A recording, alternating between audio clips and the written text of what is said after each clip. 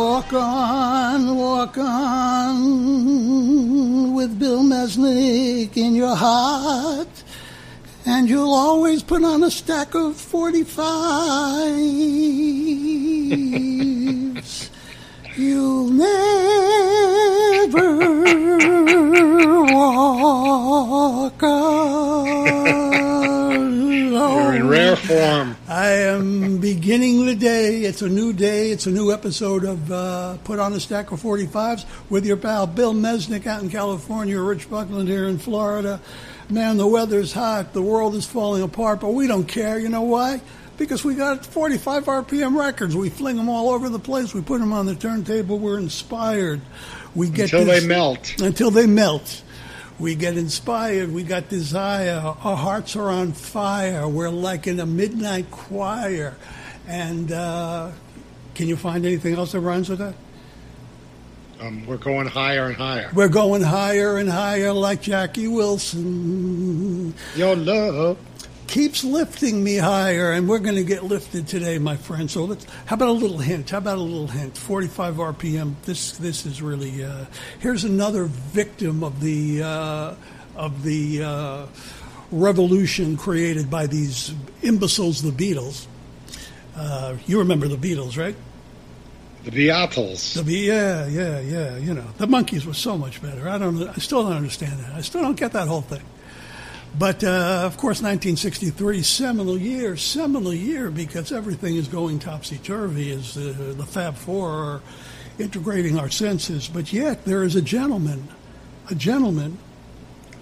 who is stated to be the seminal influence of Stevie Ray Vaughan, Jeff Beck, Dickie Betts, Warren Haynes, Ray Benson, Adrian Belew, Bootsy Collins. Holy shit. Mike Bloomfield, Jerry Garcia, Jimi Hendrix, Keith Richards, Jimmy Page, and Danny Gatton, the great Danny Gatton. What a roster. I wonder who this could be. Just for beginners, that's a list of people who admit to being influenced.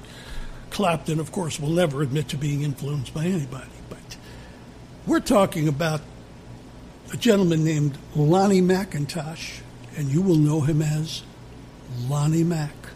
The Wham Man. Recorded what many believe to be one of the 10 most essential recordings. It's called Wham. Out of Cincinnati, Fraternity Records, little label, produces this remarkable piece of work. And the B-side was? What was the B-side? Susie Q. Oh, the Dale Hawkins. You can't go wrong with Dale Hawkins, right? And also, it's got that little beat that Lonnie enjoyed so much. But so you got those influences. So you got that going for you. And then in 1968, Rolling Stone writes, "It is truly the voice of Lonnie Mac that sets him apart.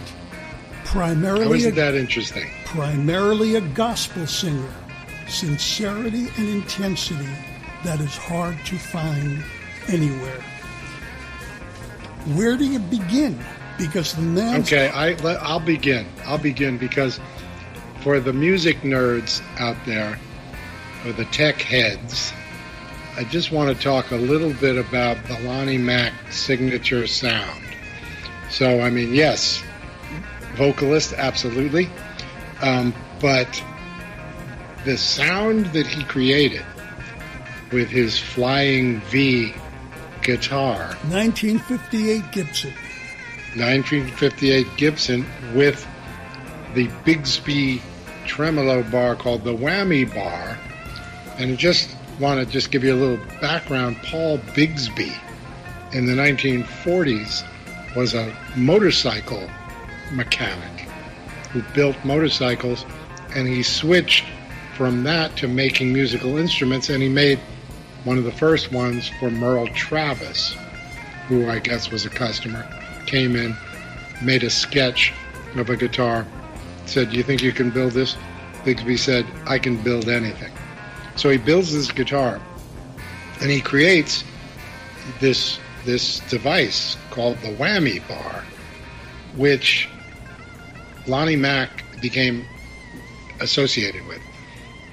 The song is called Wham, that we're playing today. The sound, that buzzin' bee sound, was made by him, shimming that whammy bar up and down. He had a special amp, too, called the Magnatone 460, which was a tube-driven with a Leslie speaker. So it had this watery sound. So he created this signature sound that no one else had. And of course, as you said before, well, you were talking about his vocal stylings, but his first record was Memphis, and he was noted for his speed, accuracy, and aggression.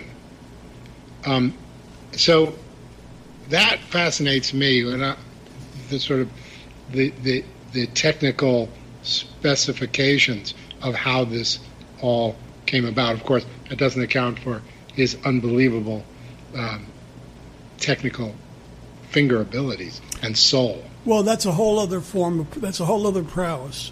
And of course, Jimi Hendrix is given the props, particularly as a result of that Monterey Pop performance of Wild Thing. His use of the whammy bar, his use of every fiery antic that he could put on display.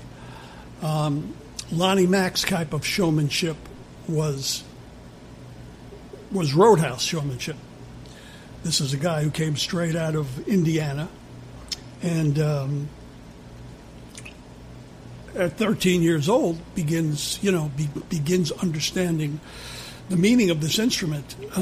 He's exposed to many different types of music, and that's what allowed his career to go on past the expiration date being the British invasion, because it was shown. Right, and his records went out of print.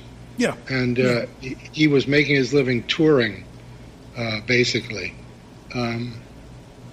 until he moved to Austin in 1985 and sort of, started to collaborate with Stevie Ray Vaughan.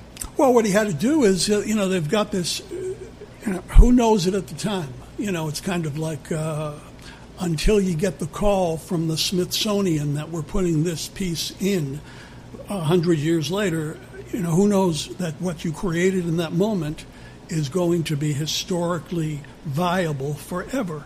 So while these guys have that album available, they're opening up for acts like Dick and Dee Dee.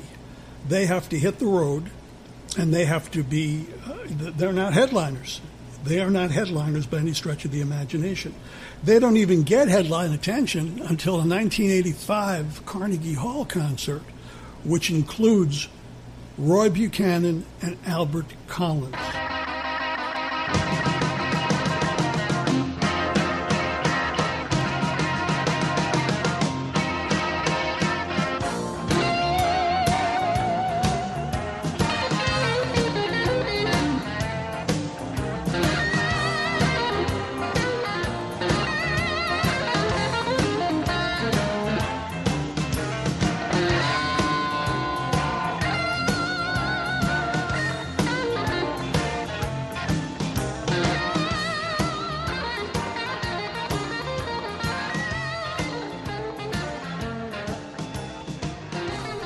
I love those guys. Roy Buchanan's one of my favorites. I mean, he's another he's another essential, and never all but forgotten. Yeah, never had a top 10 hit record, of course. I mean, along with the likes of a Danny Gatton and so many other guitarists that we could talk about who have been Look up Sweet Dreams. Influential. Yeah, his recording of Sweet Dreams. Yeah.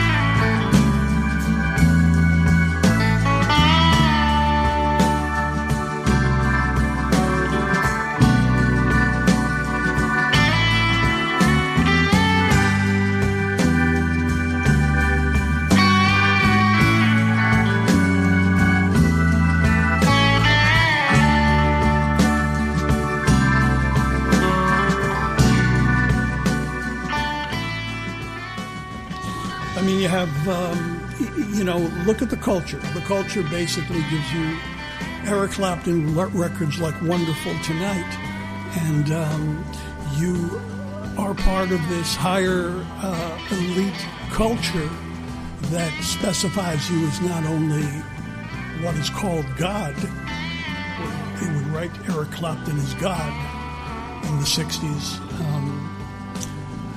overseas, but who was truly the Lord in voice and in his ability, according to Stevie Ray Vaughan, to be able to convey Stevie Ray Vaughan took every element, he learned every teaching, and it created that immaculate career that was so unfortunately cut short. And you can hear Lonnie Mack so intensely in Stevie Ray Vaughan's playing.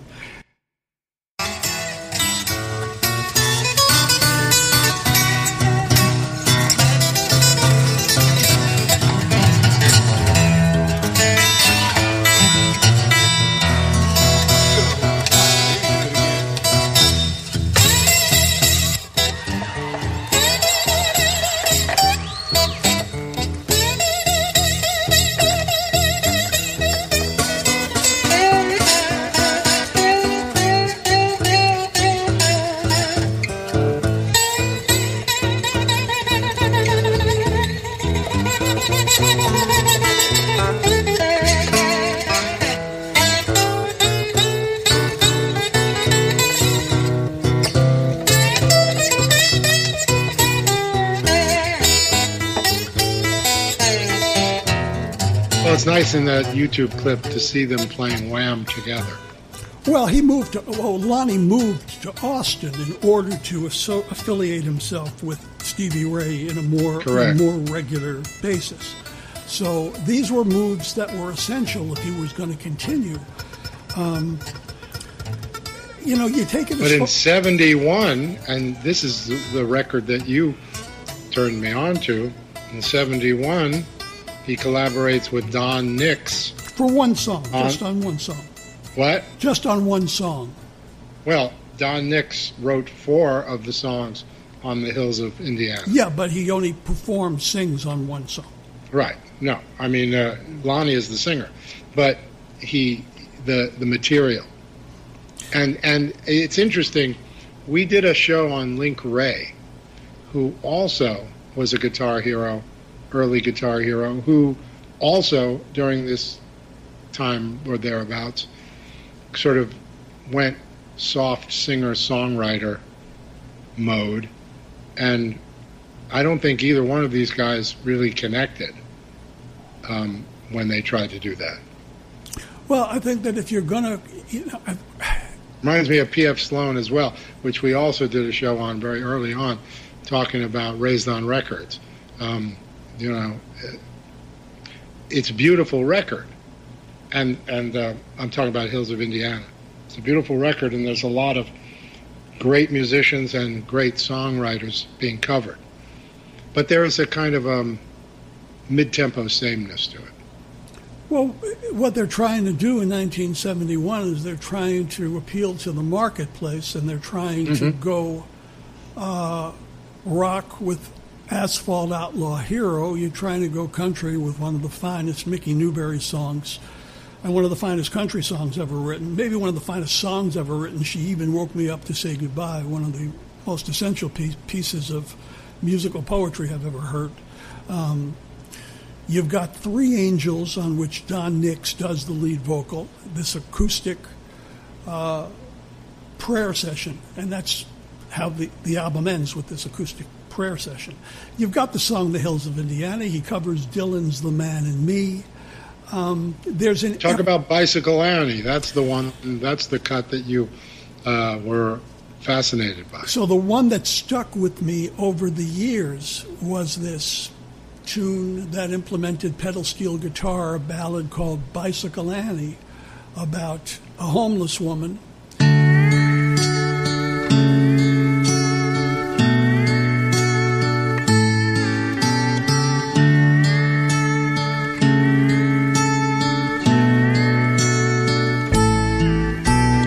old woman walks the streets of Austin, every night and day, pushing an old bicycle as she goes along her way. All her earthly possessions she has tied up on the back. Who walked the streets of Austin, and she had all of her earthly belongings on her bicycle, and she was a well-known figure in Austin, Choctaw Indian. And I'm getting more and more curious as we are getting closer to doing this program, and I'm thinking about that song, and now understanding I have the technology to actually get more information. I discovered that, yes, there was a Bicycle Annie, and Bicycle Annie was also the first woman to ever run for president of the United States. That's a fascinating part of the story. She went to law school. She was quite educated, but she had some mental health problems, family members say, that led her to be given a room in Austin where she lived out her life, and she was known for being seen riding her bicycle all around the university in Austin. It's an incredible story after all these years, thinking that I first heard the song in 1971, and due to the internet and my mind going, yeah, now I can find out more about Bicycle Annie. Yeah. She was an actual human being. And the song presents a great deal of mythology, stating that she got into this condition as a result of a love affair gone wrong because her family rejected her suitor. But it doesn't make any difference. It doesn't make any difference. It's in the Delta Dawn tradition. It is. It's in the Delta Dawn tradition, except there was something so exquisitely heartbreaking about this, and Lonnie Mack's telling of it, that it stuck with me forever. So that was the song on Hills of Indiana that captured me. The thing about Hills of Indiana, as I listened to the whole thing, there was precious little guitar work. Yeah, because that's not being sold. What they're selling is his vocal style. No, I understand that. Country rock, as the Burrito Brothers have already. He's the Wham Man. He's the Wham Man. But look at what marketing has already produced. It's already produced the elements. Yeah, but how did the marketing work out? Well, you don't know until you take the shot. That's right. Well, everybody was trying to jump on that singer-songwriter bandwagon. Well, not just singer-songwriter bandwagon. It's a country rock bandwagon that gave us the Burrito Brothers and the Byrds and Poco. Sure. And there was this. In the Wikipedia page, they say that it was heavily influenced by the band, although I'm not quite hearing that. No, I'm not quite hearing it, but what I am hearing is an intention in the mix of material to attempt to provide this this bare bones, soulful styling as you hear in Three Angels. I mean, there's a beauty to some of this material that is non-existent in other recordings of that particular period. And that's what attracted me to the album then. And even though it does not work as a whole from the first track until the last track, what it makes up for it so dramatically in the tracks that do work. And I personally have never forgotten. So it's a beautimous thing. It's a beautimous thing. Leading into our playing of Wham, what would you like to introduce with? What would I like to introduce with? Yeah, tell the folks. Give the folks an intro into Wham. If you're going to take the beginnings of Robert Johnson, if you're going to take Sonny Terry, if you're going to take the street guitar players in Chicago playing through those little amps, if you're going to think about the evolution and the rock and what Elvis began to provide, And the passion, the desire, and the aggression, as you had mentioned before, roll it all up into a ball with gospel and the most explicit rock and roll sounds that were available up until that time. By that I mean... And the locomotion of the motorcycle mechanic, Paul Bigsby. Yeah. I mean, there's absolutely no doubt that the mechanical elements of this are profound, but Lonnie Mack would have been a great guitarist on any instrument. If he came up before that invention, he still would have found a way. I hear you. I agree with you. Yeah. There's no denying it. He still would have found a way. A lot of rock and roll history is tied to evolutions in electronic development. But meanwhile, as you explore the electronic development, others, like Bill Miller in The History of Rock, writes, ultimately, for consistency and depth of feeling, the best blue-eyed soul is defined by Lonnie Mack's ballads and virtually everything the Righteous Brothers recorded. Lonnie Mack wailing a soul ballad is as gutsy as any black gospel singer. So as you are defining the technology that allowed him to utilize the guitar in a different fashion, so many writers fixate on that voice. And when I heard... Okay, then I think this should be a double feature. Okay? We're going to play Wham and one of the cuts that you pick. Yeah, going to make it a surprise, but believe me, the surprise will be in the telling of the tale, and you'll understand everything that we are both attempting to state. So let's spin that little tune on Fraternity label, a little label out of Cincinnati. Let's dust this baby off. Here's the Wham of that Memphis man, Lonnie Mack. Wham.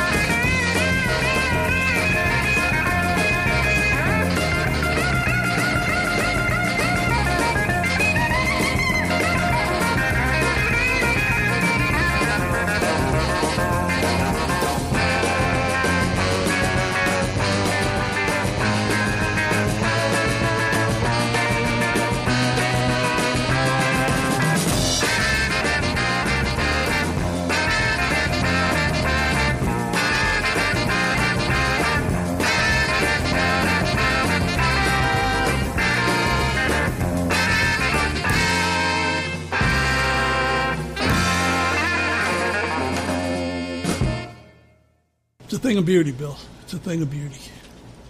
I mean, you really, what also is astounding to me is after all these years,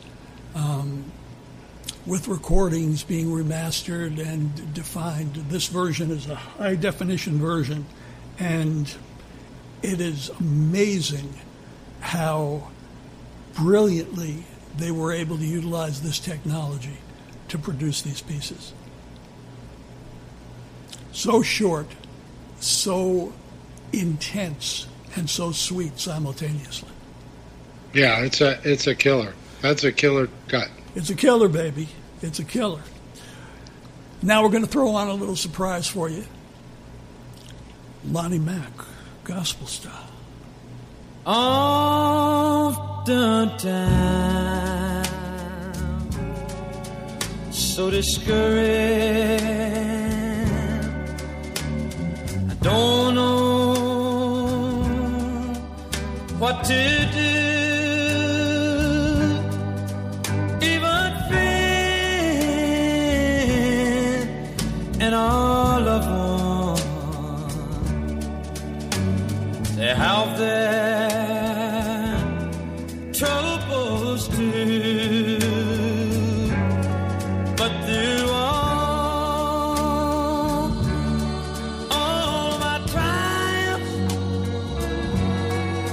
you forever to be saved. Oh, wherever there's a will, there's a way.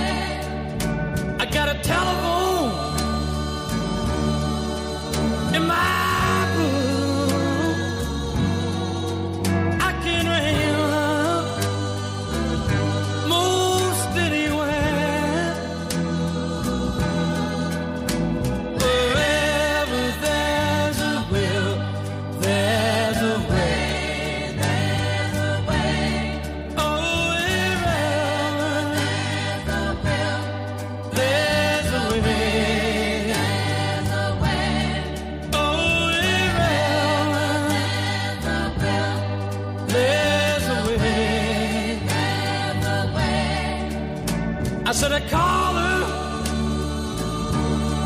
early in the morning. I call her old late at night. Wherever there's a will. Well, you don't believe me, Jim. You know, sometimes I wake up in the morning.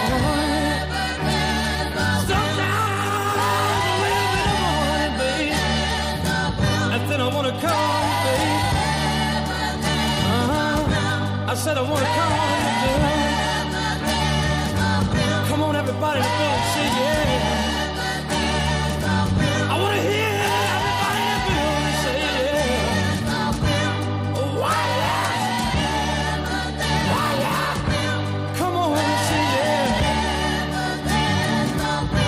Across the river.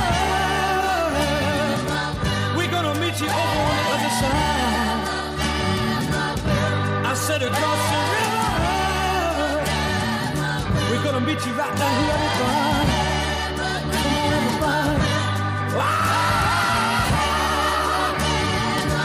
Come on, everybody, sing a song. I want to hear everybody sing a song.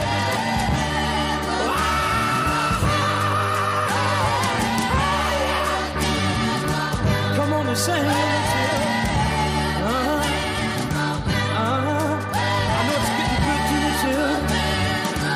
You know it's getting good to you out